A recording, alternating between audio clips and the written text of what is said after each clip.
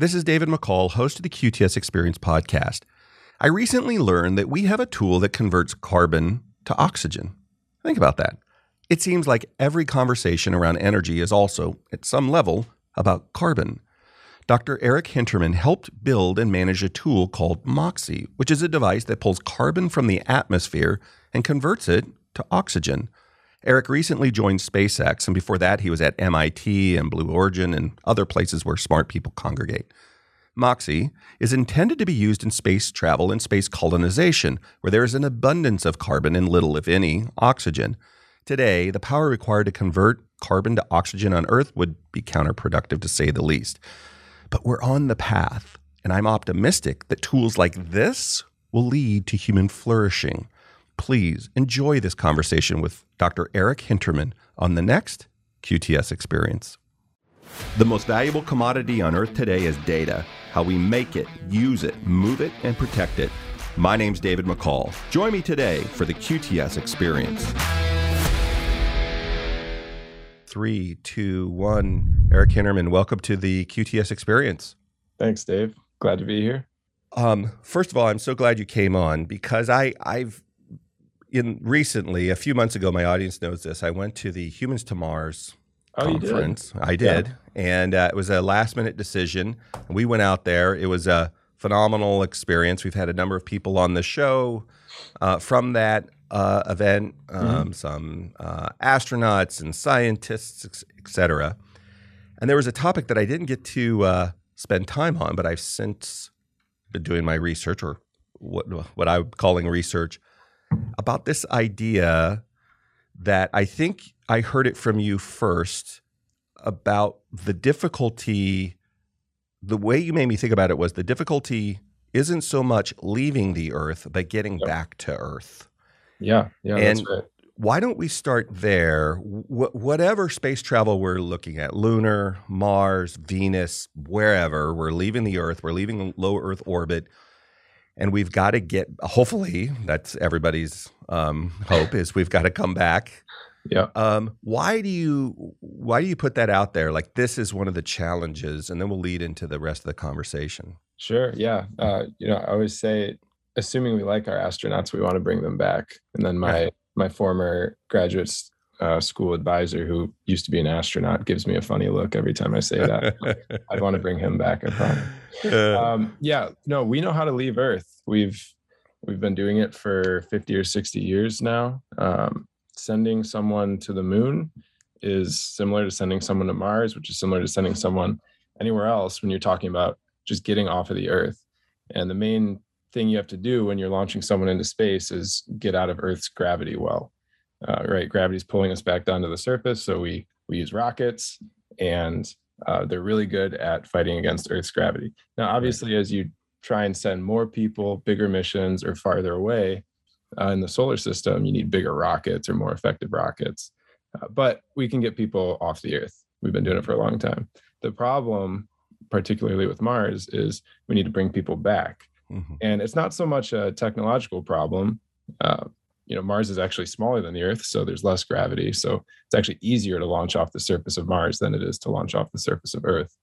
It's more of a resources and cost problem. We can build a rocket on Earth because we have facilities to do that. And we have a lot of propellant on Earth to load those rockets. On Mars, it's basically just a desert, right? So how are you going to build a rocket on Mars? How are you going to manufacture propellant and load it and make sure that, we launch safely? We have whole mission control setups with hundreds of people operating each launch here on Earth. You can't do that on Mars, really. So the question becomes, do you send everything to Mars? You probably have to send a rocket to Mars to bring them back home. But maybe you can manufacture the propellant on Mars instead of sending it there, because it'd be pretty difficult to send everything that you need to Mars just to bring people back. So that's why we talk about getting people back home is a little bit harder. It's really because you just don't have the infrastructure to have a launch facility on other planets right now that we do here on Earth. And hopefully this is a short-term problem. Hopefully in a couple hundred years, we'll have all these facilities on other planets or moons or wherever we want to go. Right. But right now we don't. As you're talking, one of my favorite movies, recent movies, certainly fiction movies in this is The Mhm. Martian. In fact, I loved It's a great movie. his follow-up book to that as well. But it didn't even occur to me to think about, one, the ship that he comes back in is Yeah. already there. Yeah. And he's got to traverse to it. And it's was it in a launch? Do you remember? Was it in like a launch facility already, or was it just a freestanding ship and he just pushed the go button, or somebody on Earth pushed the go button and it Yeah. launched? I don't remember. I think in The Martian, it was a freestanding ship. It might have been the one that I think that the way that the movie portrayed it, at least, was it was actually the ship that they arrived in. But I do remember in the book, they said we already have all the propellant loaded because he needed Right. to steal some of the oxygen from the tank for something Right. else.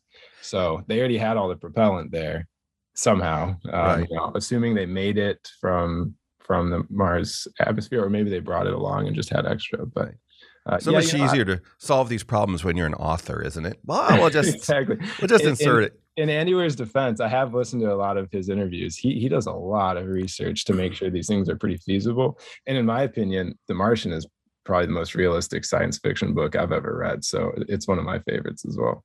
Well, for sure. Nobody could listen to that much disco. Like, I completely bought into that evaluation. It's just not possible. True. The humor in it was so good. Like, I just went along with the science. Seems plausible. Why not? Yeah, just roll with it.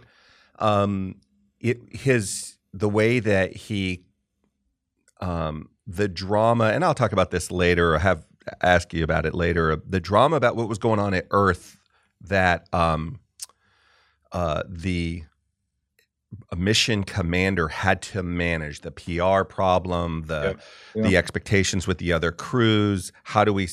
Can we save this guy? What, just the ethical stuff that comes into that. Mm-hmm. And it was so beautifully played. And then on the other side of it, Mars itself, but as you were, the situation there, it didn't occur to me until you were just now talking about, why didn't I think it was suspicious? Not so much about the propellant, that wouldn't have been obvious to me, but just to have this ship. Why do we need all the infrastructure on Earth to launch it if it can just sit out in the middle of a desert for years or some period of time and launch? And it's, you got a pretty good expectation that it's going to be just fine. Well, then why don't we just have them sitting out in the Great Salt Lake, or, some island ready to go? I don't know. True. Anyway. To be fair, I do think we overdo it a bit. I shouldn't say that. We don't overdo it on Earth, but in the name of safety, we have the ability to have all this extra infrastructure and all these extra people monitoring it. When, to be honest, rockets are getting much more automated, and you don't really need a pilot to fly a rocket at all. Right. So I think that we don't really need that much infrastructure for to launch something from Mars. It's more just, how do you get the rocket there and make sure that it's inspected and everything is ready to go. All the systems are functioning. On Earth, we have pretty sophisticated systems to do that just don't exist on Mars right now. Right. I think it's maybe other space administrations will, I don't want to say value human life less. That's the wrong way to phrase it. I don't even mean it that way. I just mean that, in all seriousness, I just mean that, when you first build something, when we first built cars, or we first built, like, really for public consumption, we had these big, giant, super thick, we didn't have advanced plastics. We didn't have advanced various polymers and material and all these other things. And so if you come to the rocket making party 50 years, 100 years later, with the advances in automation, the advances in material science and propellant and all these other things, well, you don't have to start with that. You build on that 60 or 80 year history of test pilots, and then low Earth orbit, and then lunar projects or whatever. And so it allows you a lot more freedom. I do think, though, that, to your point, my dad worked in the Space Administration, both on shuttle and on station, for probably 40-something years. Yeah. We met a lot of the astronauts. One of the things I was talking to James Garvin about the other day was, it felt like our neighbor in California was the chief test pilot for NASA at the time. His name is Don Malik. Okay. And Don would tell stories about Chuck Yeager and Yeah. Joe Walker and, the X-2 pilots and some of these people, most of whom we don't know because they were killed in the 50s. They Yeah. survive career, they survive all these other things, and then the ejector doesn't work right. Like Yep. things we take for granted now. One of the most dangerous professions for sure. Test For pilot sure. pilots, yeah. It's just and they're just crazy. It's just kerosene and go, Yeah. let's do this.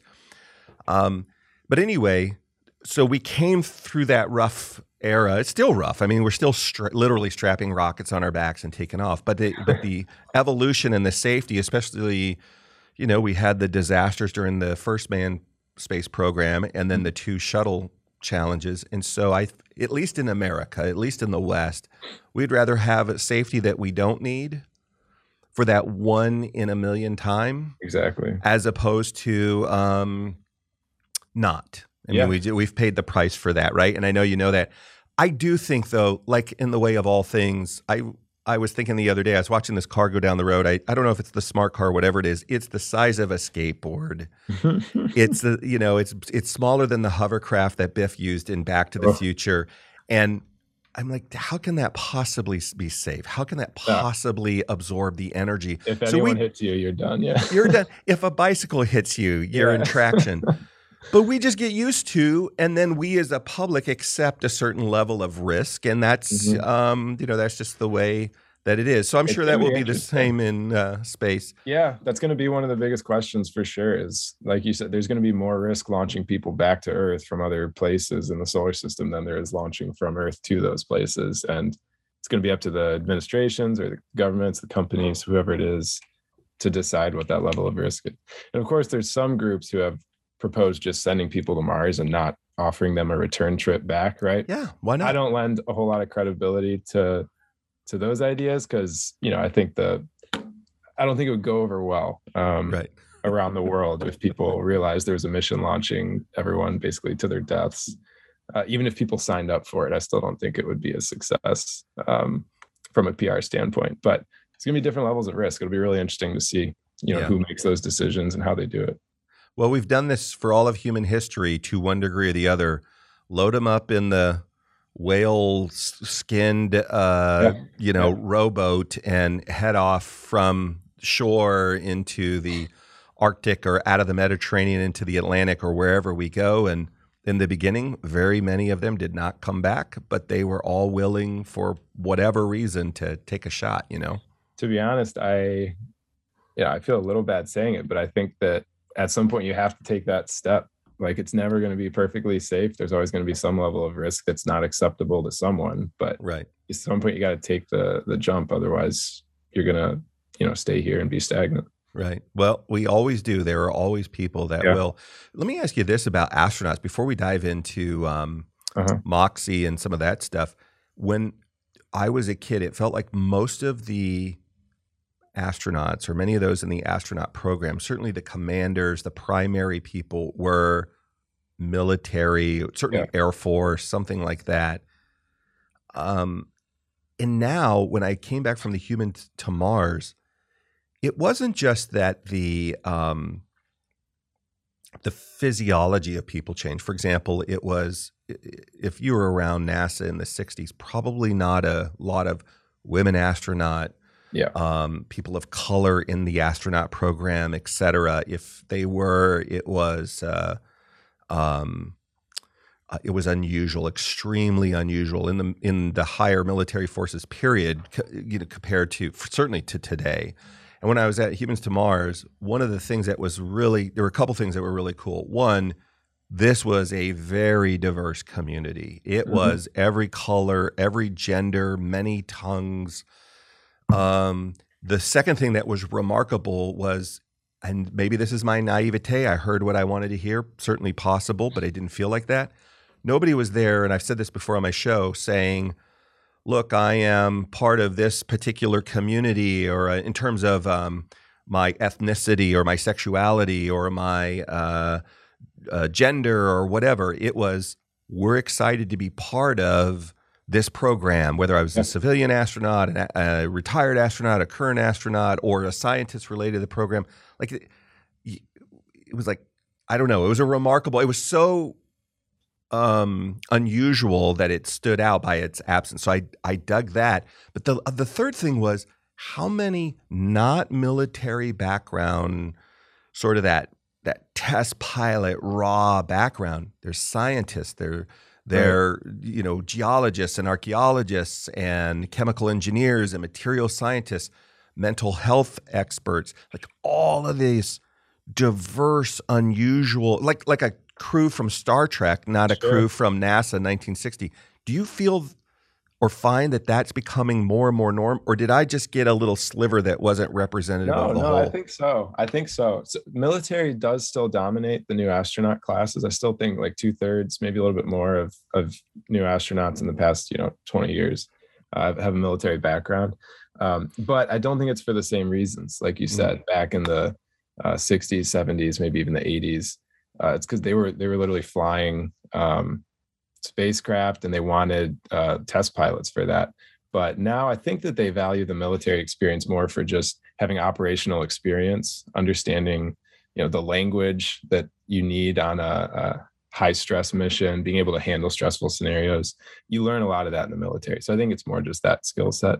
And yeah, the lack of diversity in the astronaut corps from before, I think, was really a symptom of a lack of diversity in the military. If you're recruiting from a group that's doesn't have a lot of diversity, you're not going to have a lot of diversity. Right. But the astronaut corps has really made a big stride for increasing that lately. And I think, to your point, there's definitely a lot more scientists involved in the astronaut corps now, people from more diverse backgrounds. And that really started with the shuttle era. My graduate school advisor, Jeff Hoffman, who was an astronaut for the shuttle, he was an astrophysicist. So he didn't have any military background. He's actually a professor. He's an academic when he got selected. And he always says he didn't think he could be an astronaut because he wasn't military. And then the shuttle happened. And suddenly they said, we're going to have a pilot on the shuttle, but we have all these other seats. We want to fill them with people that can do science up in space. Right. And he said, all right, I think this is my chance. And so he put in his application, and, he's amazing at everything he does. So of course he got selected. Right. And that's really when we saw a huge influx of scientists into the astronaut corps. And it's persisted even after the shuttle was retired 10 or so years ago. So yeah, it's been great to see. And sometimes people do ask me, or, I just hear the conversation a lot, what degree should I go get if I want to be an astronaut? And I've witnessed astronauts answer this question live at a lot of conferences as well. And the answer is always, just do whatever interests you or whatever you're good at. It really helps if you're in a STEM field, of course. So if you're doing something science or engineering, but they need geologists, they need mechanical engineers, they need, like you said, chemical engineers, they need astrophysicists. There's a huge range within the astronaut corps. It's not like they only hire aerospace engineers or something like that. So I think that's great. Brings a lot of different perspectives to the missions. And I think, to your point, whatever it is that you do, be world class at it. If you're world class, people hire you for your talent, not just your passion and your enthusiasm, which is important. Yep. But your talent. Many times on the show, we've talked about that guy who won all the gold medals, Michael Phelps. Yeah. And there's this perception that he beat everybody by a body length. Many times he beat him by a butterfly wing. If you add up the distance that he beat the world's best, all together, it's not very much. But everybody remembers him. Who finished second? I don't know. The guy who got in trouble and somewhere, or this thing or whatever. We don't remember. We remember that he won. And I'm sure his coach said, look, here's where you are in the leaving the platform. Here's where you are in your spin kicks. Here's where you're, like, in some of these things, you're not that great. We're not going to spend a lot of time on that. But in this thing, you're the best in the world, breathing or your strategy or whatever. Be world class at that. You win all the gold medals. And I got to believe it's the same. If you're a geologist, we're going to need, especially if we're doing these long-term space missions where we're going to live for a while, and to ship only material and then wait for it to send the response back, as opposed to doing in-person hybrid experiments, both with the machines and with people. That's the future of this before we start colonizing. And so we're going to need that whole range of people, including, I think, coming out of COVID, where we see long-term isolation, people that have the ability, even if it's not their primary, their secondary, to have some sort of psychology or mental health skill for themselves and for their fellow astronauts. Oh, I agree. I think one of the biggest, we're kind of going off on a little tangent here, but That's all right. one of the biggest issues that I think with sending people to Mars, it's not, not even can we get them back to Earth? It's not can they survive on the surface? Can they grow food? Of course, we'll need a botanist there, like Mark Watney, but it's actually the psychology of it, the mental health of the crew. Like if I was to take you and introduce you to 3 strangers or 5 strangers and then lock you in a small metal box with them for 9 months and send you out into space with not really any distractions, are you guys all going to be okay? Or are you going to go crazy and hate each other? You have to not only be okay, you have to function well with each other because your lives depend on it. It takes 9 months to get to Mars. Then you have your mission, and then it takes 9 months back, and there's not a lot to look at or do in between. So I think that the crew dynamics and the psychology of it is one of the biggest unknowns for these missions. It will be similar to what they do for submarines, although relatively speaking, nuclear subs have a tremendous amount of space compared to a spaceship going to another planet. So it is...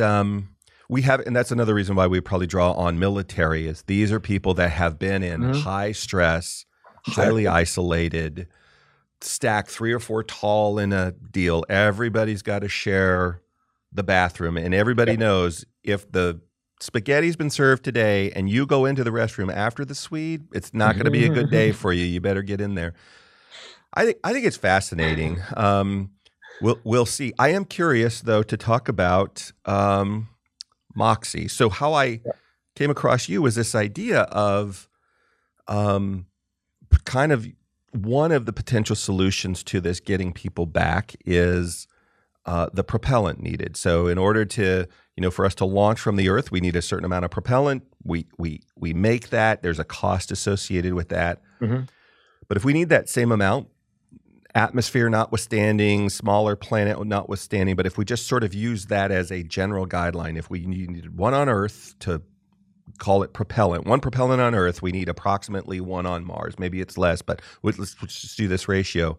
Yep. But I've got to propel the propellant to Mars, so there's that complexity.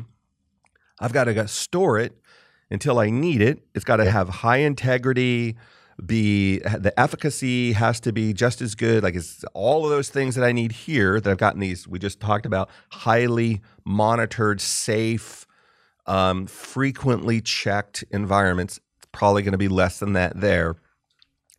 And it's got to survive the journey. I've watched a number of these landings. Just Curiosity and Perseverance were pretty violent, much less basically shooting stuff into the planet before that. So it's got to survive that. Propellant was, meant to explode. So that's also a little scary. Let's drop the Molotov cocktail from the top of the building. Tom, you catch it. Exactly. If you don't, you're gonna have warm feet like that. So we're gonna do that, and then we got to launch it back. And I thought, well, yeah, that sounds like there's a lot of. I just feel like it's one of those Far Side cartoons. The good news is we made it to Mars, right? And you see in the distance your rocket ship on fire. Exploding. Bad news is, and we got some downtime. We get to use some PTO on the company. The downside is, so Moxie, why don't you describe to my listeners what Moxie is and how it relates to this challenge we're talking about? Yeah, so Moxie is an instrument that's on the Perseverance rover right now. So it's on Mars, and the rover is just carrying it around. It's about the size of a toaster oven or something like that. So it's, weighs, I think, 15 kilograms. You could hold it in your hands, but it's basically a little oxygen production machine. And so it takes the atmospheric carbon dioxide on Mars and converts it into oxygen. And Mars has almost all of its atmosphere is composed of CO2, which is much different from Earth. We talk about high CO2 levels on Earth. Well, on Mars, 96% of the atmosphere is carbon dioxide. So it's pretty much everything floating around you are CO2 molecules. And if we can take off the carbon atom, we can get O2 or oxygen. So that's what Moxie's doing. And the reason that we have it on the rover is that was basically the only ride that we could get. So NASA wanted to prove that we could make oxygen on Mars from the atmosphere. There was a slot on the rover for it. So MIT and JPL put in a proposal for that, maybe even 10 years ago now, and won the proposal. And then we developed Moxie and sent it to Mars. So it's been sitting on Mars cranking out some oxygen. So help us to get, so you've given us the physical size of it. How, what do you just like, I know what Andy Weir would write, you'd have like your oxygen collector and it'd be really cool and there'd be color and drama and Matt could walk by and check on it and see what was going on. If you've got this, first of all, back to the propellant idea, how do you get that box to survive the impact and just make sure that it's got its integrity? And then once it starts working, how do you know it's working? How do you measure it? Yeah. So the surviving part is really interesting. On pretty much all space missions, you have, well, let's talk about Mars missions specifically. Okay. Yeah. Mars is a terrible place to be as a human. If you were to stand outside on Mars, you wouldn't want to do that. Right. Really low atmospheric pressure, really low temperatures in general. Obviously, the air would kill you. You'd suffocate. So there's a whole bunch of things that would go wrong. And so we think about sending something to Mars, it has to survive the Mars environment. And that's true. So we have to make sure it has heaters, which it does, and that it's properly insulated, and it can withstand the low pressures. But really the hard part with most missions is the launch on the rocket and the landing, because during launch, it's a really crazy environment. It's a giant rocket that's launching you. You're basically igniting explosives beneath you to launch yourself into the air. So there's a lot of shaking, a lot of shocks. You even have to worry about, hitting the wrong frequency and that damaging your parts or ruining your parts. And then landing is kind of the opposite. You're coming in and you have to slow down really fast. You have massive decelerations, maybe some shock impacts when you land. So you have to make sure your equipment can hold up to it. I mean, so the way we do it is there's just a lot of tests that we run here on Earth. NASA has a ton of test facilities for these things that we've been using. And you basically put it through shock tests. We call them vibration tests, acoustic tests to make sure it can withstand the sound levels even. And once we put it through all of these different tests, then we are reasonably sure it'll survive the launch. And so Moxie's built with, it's basically like a rugged box. We have all the core technology inside packaged up, and then we just smashed a bunch of insulation in there. So it really can't move much. It's got a lot of shock suppression, basically, and it's really hard to break it. So we were happy that it survived. I didn't even think about the acoustic. How does the acoustic? I get, now that I'm thinking about it, I could see that. But how does the acoustic range? Not just Moxie, but I suppose all the components of the rover would have to be protected. It wouldn't even occur to me that that's something to protect from. Yeah, I have a friend who has a PhD in acoustics engineering, and he'd be able to answer that. I won't pretend to know it, but I did get to witness an acoustics test at a NASA site when I happened to be touring it. They had a SpaceX payload or Dragon capsule, and they were doing an acoustic test. And it's just this massive room, I kid you not, with just a ton of speakers. Right. And they just blast noise at your instrument. And of course, sound is like a propagation of molecules, right? So something is physically moving when sound is reaching you. And if you have enough of that, it can damage things, the sound waves can. That's my understanding of it. Right. I hope I'm not wildly off. I grew up in the era of metal. I'm well aware of some of the things that it can damage. It can cause. Yeah. So, emotionally, physically, metaphorically, yeah. Yeah, no, rocket launches are really, really loud. So you have to be careful that doesn't damage the stuff inside the rocket. Yeah, it's no Black Sabbath concert, but I'm tracking with you. So now it lands, it gets to Mars or wherever its destination is, it lands. And so what, does the rover just reach up and push its Moxie button, or how is it removed from the rover? Does it live on the rover? How does this thing get started? It sits basically in the belly of the rover. So it gets carried around with the rover. The rover, it was pretty interesting. The day after we landed, it turned on some of its cameras and took some pictures right away so that we could see if we were upside down, that'd be a bad thing if the sky was down. Right. Just to get our bearings a little bit and see if there's any big rocks in the area we need to avoid. Right. And then we do this whole commissioning week where we turn on one system at a time. It sends its data back to Earth. Everyone looks at it, make sure it's okay. It took a long time to actually drive. But then we do all the instrument checkouts where Moxie is one of the instruments on board. And then we turned on, our heaters, and then we sent temperature data back to Earth. And me and the rest of the Moxie team were looking at the temperature and making sure it matched what we thought. And then we turned on our pump and measured how fast it was spinning. We turned on the oxygen sensors and made sure they were working. So it's really like you turn on one knob, you wait a day for all the data to come back, you look at it, then you send commands to turn on another knob, and then you wait for it to come back. It takes a long time, but we did it very safe. That's very intentional. If you just turn everything on at once, there's a chance you could do damage to it, and there's no one there on Mars to fix it. So that would be a waste of $100 million. You have to be, it's worth spending a couple of weeks turning it on slowly. Right. How cool would that be though? Terror aside from it failing, you come in, you check your checklist, your calendar, turn knob 1 on. Exactly. Come back tomorrow. We're done, everybody. Back tomorrow. Check status of knob 1, turn on knob 2. You're getting the behind the scenes info now about how we spend our day. I don't want to.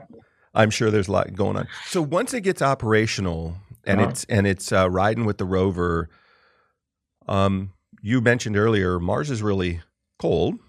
It doesn't. I don't know that comes through in for anybody that's casually come across fictional or non-fictional comments about Mars, where it doesn't, at least for me, didn't particularly resonate because the sun's so bright and it looks like the Nevada desert and whatever. How does a machine like that, before we get into the actual production, how does it operate within those extremes? Because I'm assuming we're going to talk about electrolysis in a minute, but that it warms it heats itself. So you've got this almost like this double jeopardy. One, I need to protect it from the cold. Two, I've got it while Percy's the rover's crawling around Mars. I need to make sure that it's not shaken loose or whatever.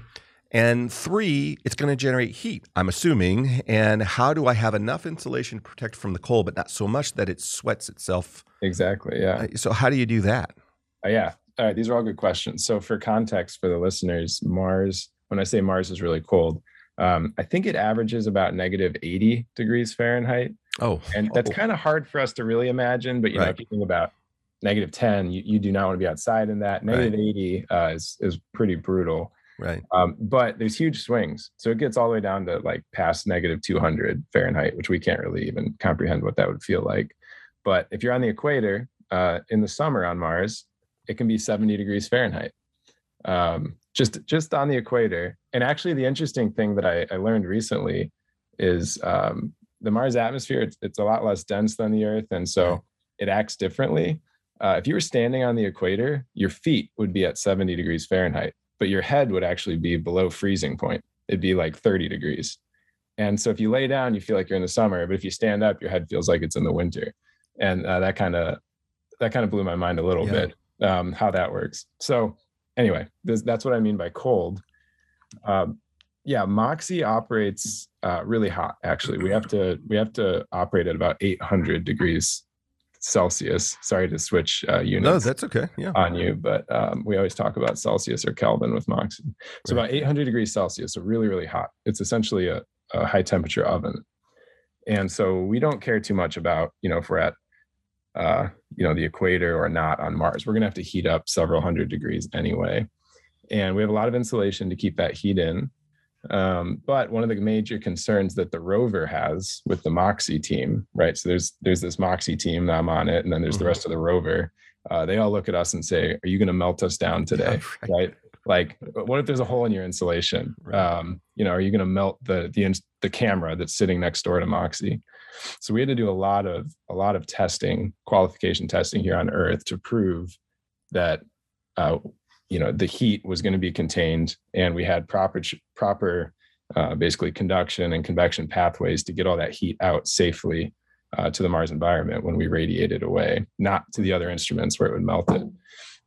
So that was a big focus for a couple of years, was making sure all the thermal pathways were locked in. And essentially what happens is when it's time to cool down or we stop consuming the heat in the reaction, there's this cooling loop that runs underneath Moxie and it actually runs throughout the rover. It's like a little river of Mm-hmm. cooling fluid to cool down all the instruments. And then it ends up in a radiator that basically is a big surface area, fin-like thing that just kind of radiates the heat away to Mars. So that's how we get rid of the heat.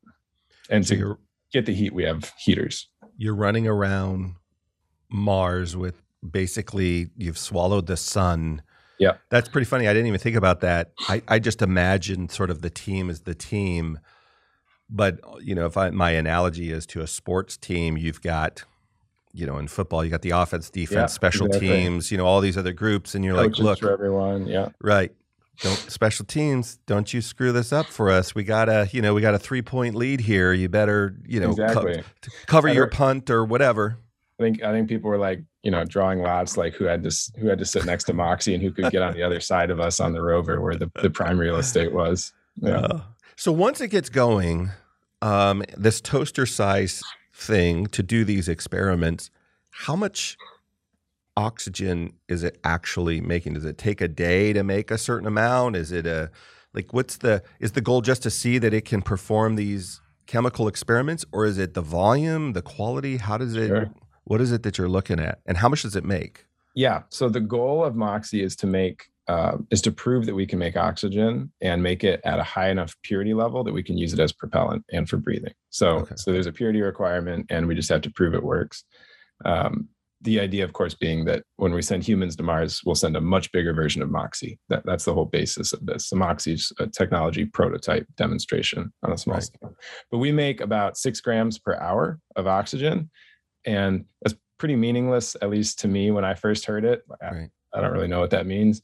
But that's about how much a small tree would make, through photosynthesis. Right. And that's also about how much a dog breathes. So, we could keep a dog alive on Mars if we wanted to with Moxie, not quite a human. They'd slowly suffocate.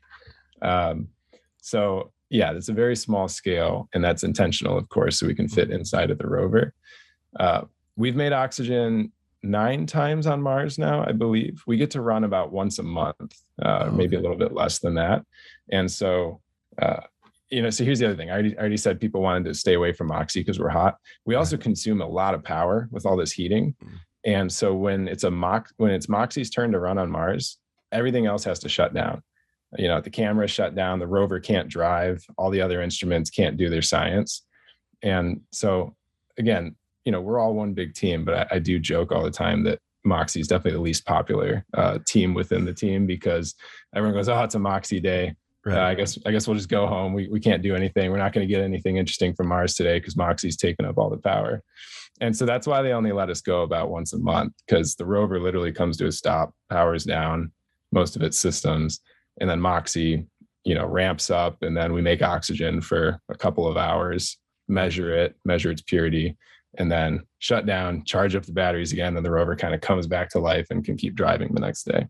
How does that translate into, I have 2 questions out of that. One, how could we use that on Earth? But for Mars, for Big Moxie, BM, do we make a Moxie farm? How do we do which seems to then necessitate a giant solar or some other power source? And so it feels like in order to get to a meaningful amount of, let's just say, propellant first, and then maybe in the future life support, or whatever the order of those things are, you have to build this infrastructure in order to you have to build like the pre-infrastructure before you can get to the big Moxie oxygen making infrastructure. How do you scale that up in your mind? How does that play out? Yeah, so I realize we've sort of been dancing around the topic, and I haven't really explicitly stated why we want to make oxygen on Mars. We've kind of mentioned it. Most people, when I say that, I work on something that makes oxygen on Mars, for astronauts, they say, "Oh, okay, so astronauts can breathe, right? Because we need oxygen." And that's true. We'll let the astronauts breathe with some of the oxygen from the bigger Moxie. But the main reason, which we've sort of stated, is that it's for propellant.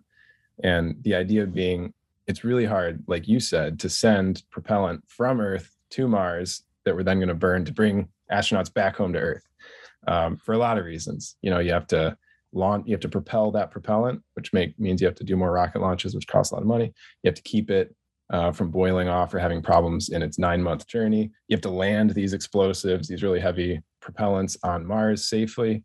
And it's really hard. So we just want to make it on Mars. Just send an empty tank to Mars, which is really a lot easier, and fill it up with oxygen.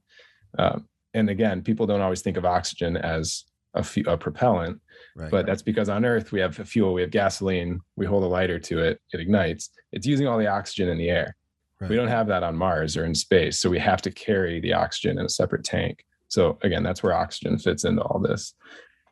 So to scale it up, to answer your actual question, it's that was actually the focus of my PhD dissertation, was how do you take Moxie and make it 300 times bigger or whatever to support a human mission. So it's hard to answer concisely. Otherwise they wouldn't have given me a PhD. But the basis is you can make a modular system. So you can take Moxie and make it a bit bigger, maybe 5 or 10 times bigger, and then just stack 10 or 20 or 30 of those next to each other. And they can all produce oxygen that you combine and funnel into a tank.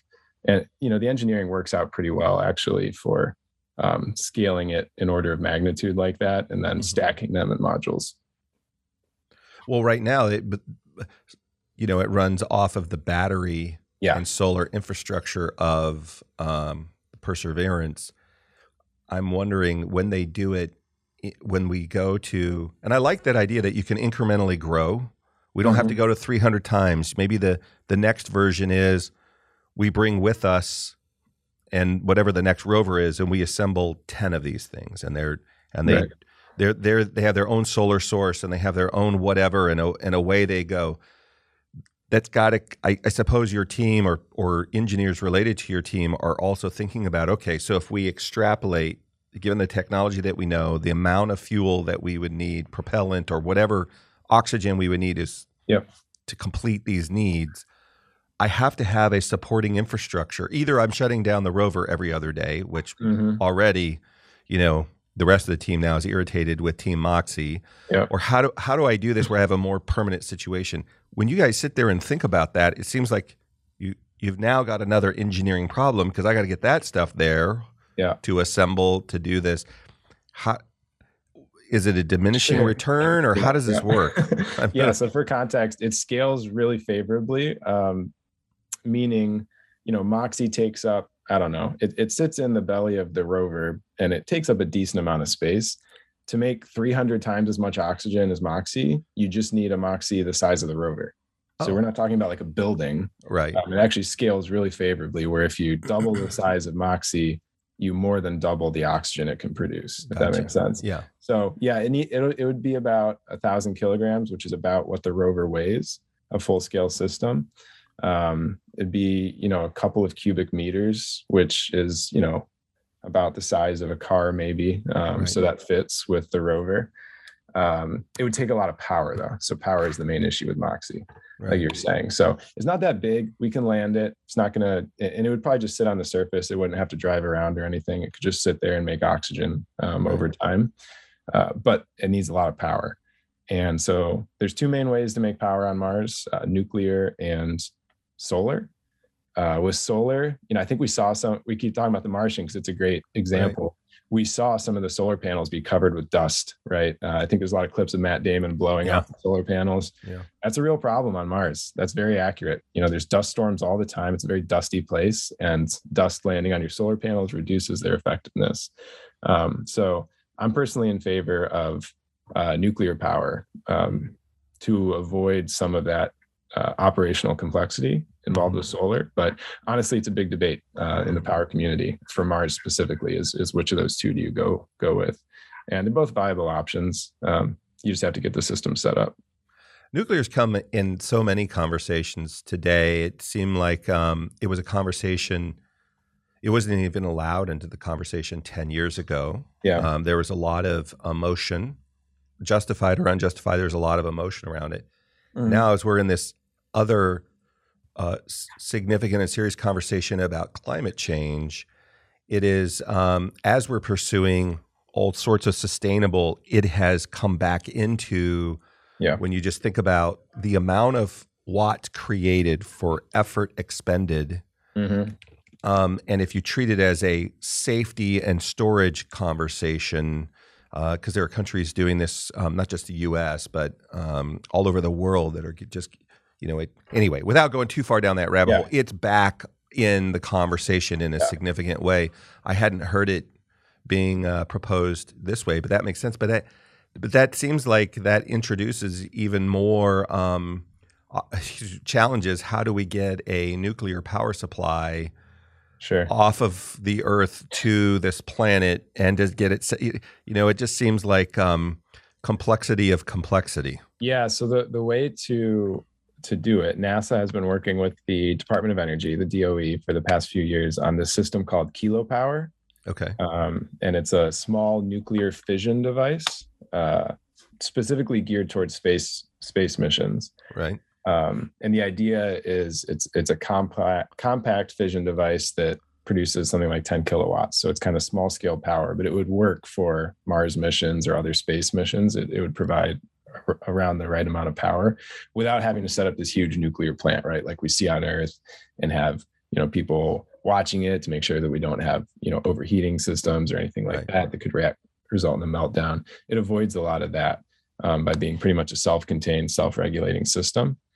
You might ask, why don't we do that on Earth? Like, why aren't these things everywhere on Earth? Well, it's really expensive. The technology is still in development. They've done tests on a 1 kilowatt unit, I believe. So now they're trying to scale it up to 10. So I do think it's going to be a real technology. This isn't the whole, nuclear is, it's just 20 years away, and then we'll be able to power the Earth like we've been hearing for, what people always joke about with it. This is a real thing that's been tested, and it's smaller scale. It's, maybe practical for certain applications on Earth, but I don't think it's going to solve the Earth's energy problems on it by itself. But it's certainly good for space. So that's what I would recommend for Mars, is the kilopower system, and they're still working on it. But if not, if that doesn't come to fruition or it ends up being too complicated, you can just send solar panels to Mars. For those of us that aren't familiar with this technology and the scale, it's a casual listening to this for someone like me would be like, why don't we make 10 million Moxies?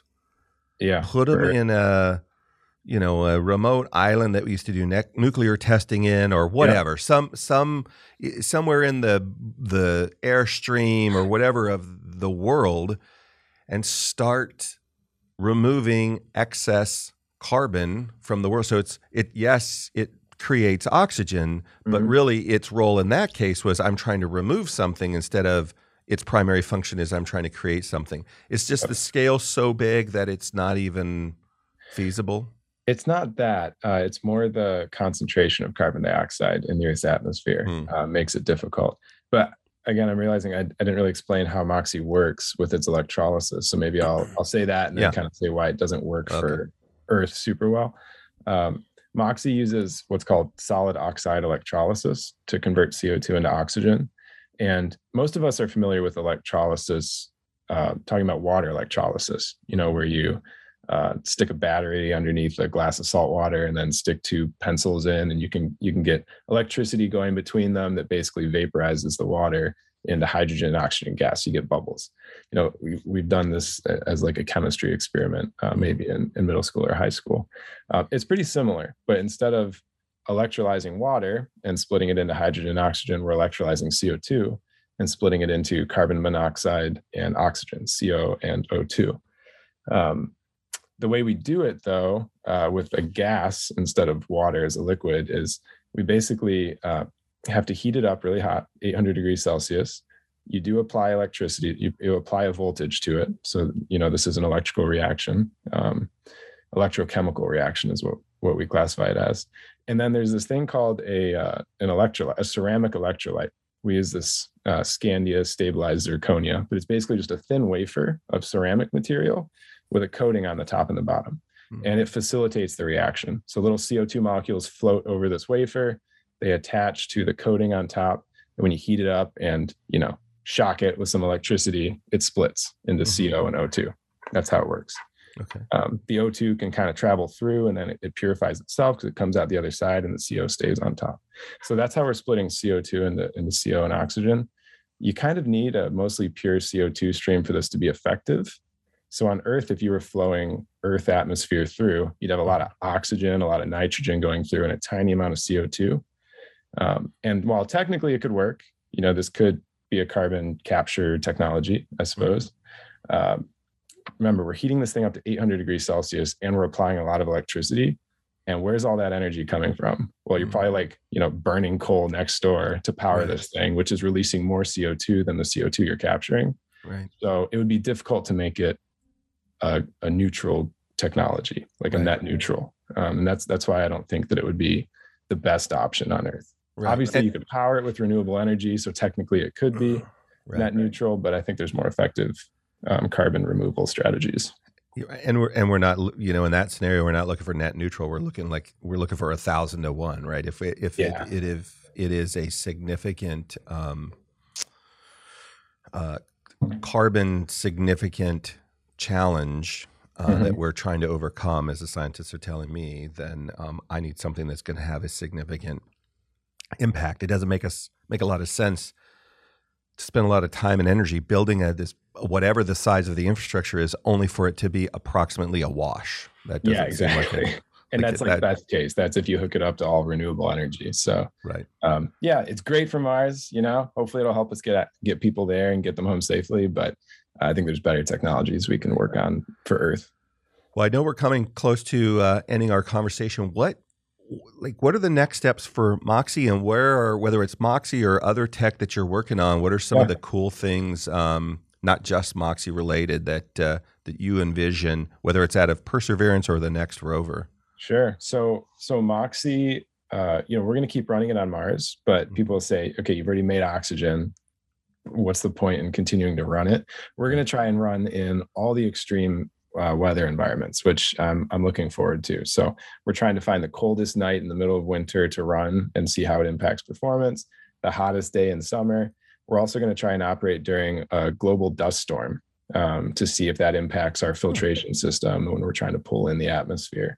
And so there's all these different extremes we're trying to really test it out at now to see what could go wrong in a future system. So that should be fun. The rover is continuing to drive around, take really great pictures of Jezero Crater. We're learning a lot about the geology there. And I think, a lot of people probably have heard there's been a lot of hype with the helicopter that's on the rover, Ingenuity. And that's been a lot of fun to watch the progress of that as the little drone helicopter takes flight next to the rover, takes pictures of the rover, kind of scouts ahead for it. Right. That's really a new era of ways to explore in space that I'm excited about. Because in the past we've done planetary flybys where we just send a probe and it snaps a picture of the planet. Then we got more sophisticated. We did orbiters that were taking images from above, and we even landed stuff. And then we did rovers, which had wheels that could drive around. So I think the next iteration, we're on to phase 5 now of being able to fly around other planetary bodies that have some sort of atmosphere like Mars. And that's pretty exciting. So I'm excited to see where that technology goes in the next couple of decades.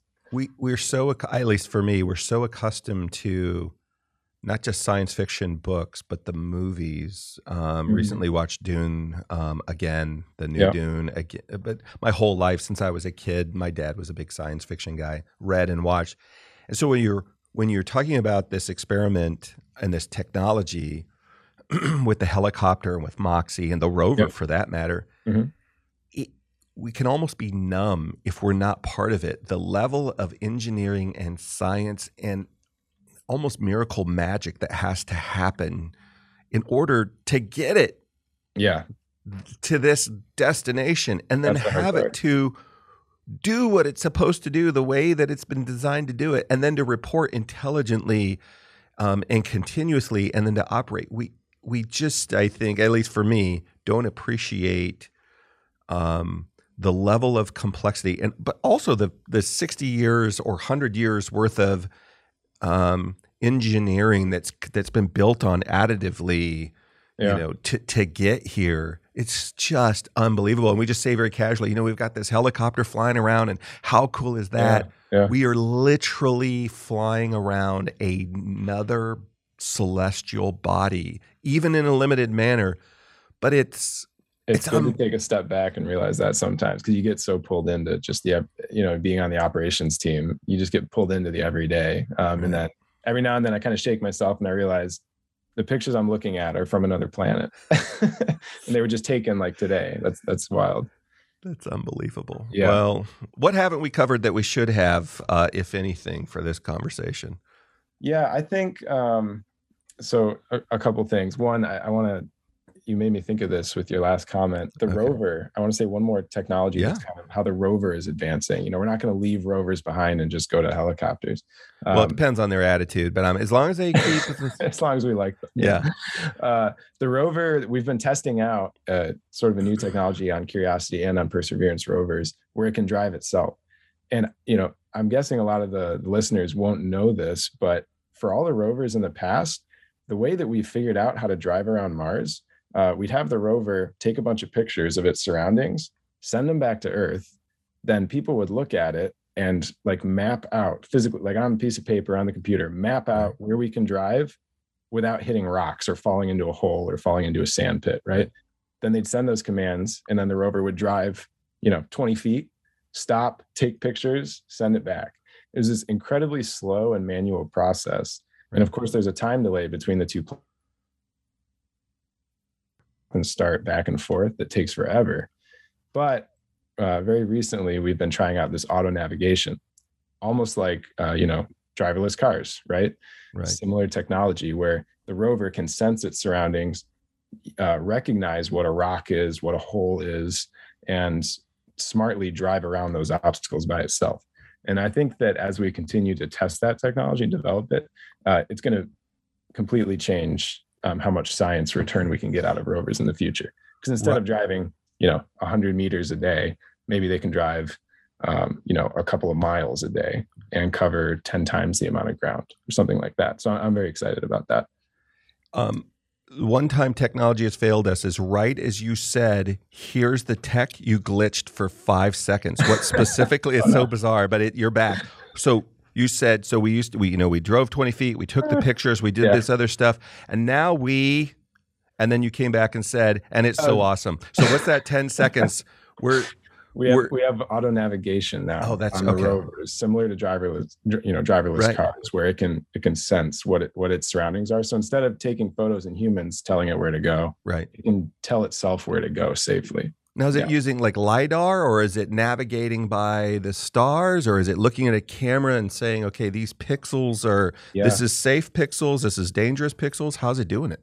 I think it's a combination of systems, but I think the main system is image recognition, actually. So I think it is taking its own photos and then identifying what is a rock, what is a sand pit, what's a cliff I don't want to fall off of, based on, image recognition, maybe some machine learning that it's done. So yeah, it's pretty interesting. We don't rely on it too much right now, but it's in the testing phases, which is cool. I know underwater robots are going through the same sort of thing because they're, when you're in that kind of environment, GPS isn't going to work. It's a lot of image recognition. There are other tools that come into that. But it is an area that looks pretty awesome. And where that can help people is when we get in extreme environments, even here on Earth, into caves or into where I can't, like a human, I have to look around me and make an assessment. I'm not doing it off of a satellite or whatever. And I have to learn in real time, make an educated guess, and then, put my foot forward and that's good. And so for two things happen then. One, I safely move. And two, I tell the database, these shadows and these circumstances, we're okay. And now I can keep building that database, not just for myself, but for future devices, robots, probes, or whatever that come behind me, and they can build on this database and continue to add to it. Yeah, exactly. That's pretty cool. The only other thing I wanted to say was I think that often when we're talking about space exploration like this, I've found that there's a couple types of people that might listen to this. The first are people that love space, I think like you and I. And, so if someone says, why should we go to Mars? We don't really, or like, because why wouldn't we? It's great. It's exciting. That's why we should. But there's another group of people that are very passionate about, we should not be exploring. We should not be spending money on this. We have problems here on Earth that need to be solved. We should, it's not right of us to be spending money exploring Mars or Right. going other places. And I always try and give some context for why I justify, spending my career working on this as I plan to. And that's for a couple of reasons. I think, first of all, going to space is exciting. And I like to think of, a future where we are a multiplanetary species, and we really are starting to understand our place in the solar system and the universe. And I think that a lot of people get excitement about that. And that's a good thing. If there's a future that's more exciting, that's more optimistic, I think we should go for that. So that's kind of just a basic emotional response to it that I think does have justification. But the other one is, people don't realize the money that we invest in space exploration has huge returns for Earth. And this is what I gave a TED talk on last year, was how investing in space really benefits people on Earth and helps solve some of those problems here on Earth that we're talking about. And, I think somebody did a study, and every dollar spent on space technology has a $17 return that directly benefits people on Earth, whether it's, better solar panels for renewable energy to fight climate change, or, life support systems that hospitals use, pollution control, helping, firefighting equipment that's developed for space, but that helps firefighters on Earth. There's just this incredibly long list of spin-off technologies that have come out of space research that we wouldn't have if we didn't try and go to the moon, or we didn't try and go to Mars. And people overlook that all the time. So I think not only does, going into space give us a more exciting future and something that unites people, unites nations, which we need more than ever right now, it also helps us solve our problems on Earth, that people think that we should be focusing on. And I agree. So I just want to leave people with that kind of thought. We're not trying to escape Earth by sending people to Mars and leave our problems behind. It's actually helping us solve our problems on Earth too. I completely agree. There's so many advances we've made in plastics and material science and navigation, in radiation shielding, in we had Shauna Pandya on the other day, and she was talking about the application of augmented and virtual reality within the medical field, because you have to have these things. The conversation we had was around medical emergencies, if you're traveling, and all of these other things. And so all of this science that goes into that can also be applied to that mountaintop hiker in Peru, or a community stranded in the middle of, whether it's a pandemic or a weather event, or in all of these ways, these technologies that are being researched for these pioneering extreme environments make their way, most of them, if not all of them, one way or the other, into everyday human life. And it's how we're changing the world. We're changing communities in Africa. We're changing communities in Southeast Asia, because we're able to take these technologies, the world gets a hold of them, and then we're able to apply them in a particularly meaningful way. Yeah, and it is important, obviously, to directly address the problems. If poverty is an issue, we should directly address it. But historically, we have proven there is extreme value in exploring new technologies like space exploration that then benefit, poverty in a way that we didn't expect, that we didn't think of, by directly addressing it. So there's value in both approaches. So I think we should continue doing both. Yeah. Well, I want to help save your team some time when you're looking for the coldest places on Earth. One of the easy places to get a good sense of that is Madison, Wisconsin. I was driving there one time. I was actually driving to the Mayo Clinic over in Minnesota. I had to spend the night in Madison. And when I got up the next morning, the radio said it's an unseasonably warm, minus 10 degrees Fahrenheit. And when I brushed by the stairway pole there, I stuck to it. And I'm pretty sure if the temperature is cold enough that you just stick to it, that might be a good, easy place. Good analog, yeah. And the kids in that town are pretty cool. They're a little crazy because it's a college town, but that sounds like if you need to go there in cold weather. Yeah, thank you very much for coming on the show, Eric. I really enjoyed it. I enjoyed your TED Talk, and we'll make sure we direct people to that talk. Where else, if they wanted to learn more about you or what you're doing with Moxie, where could they find you?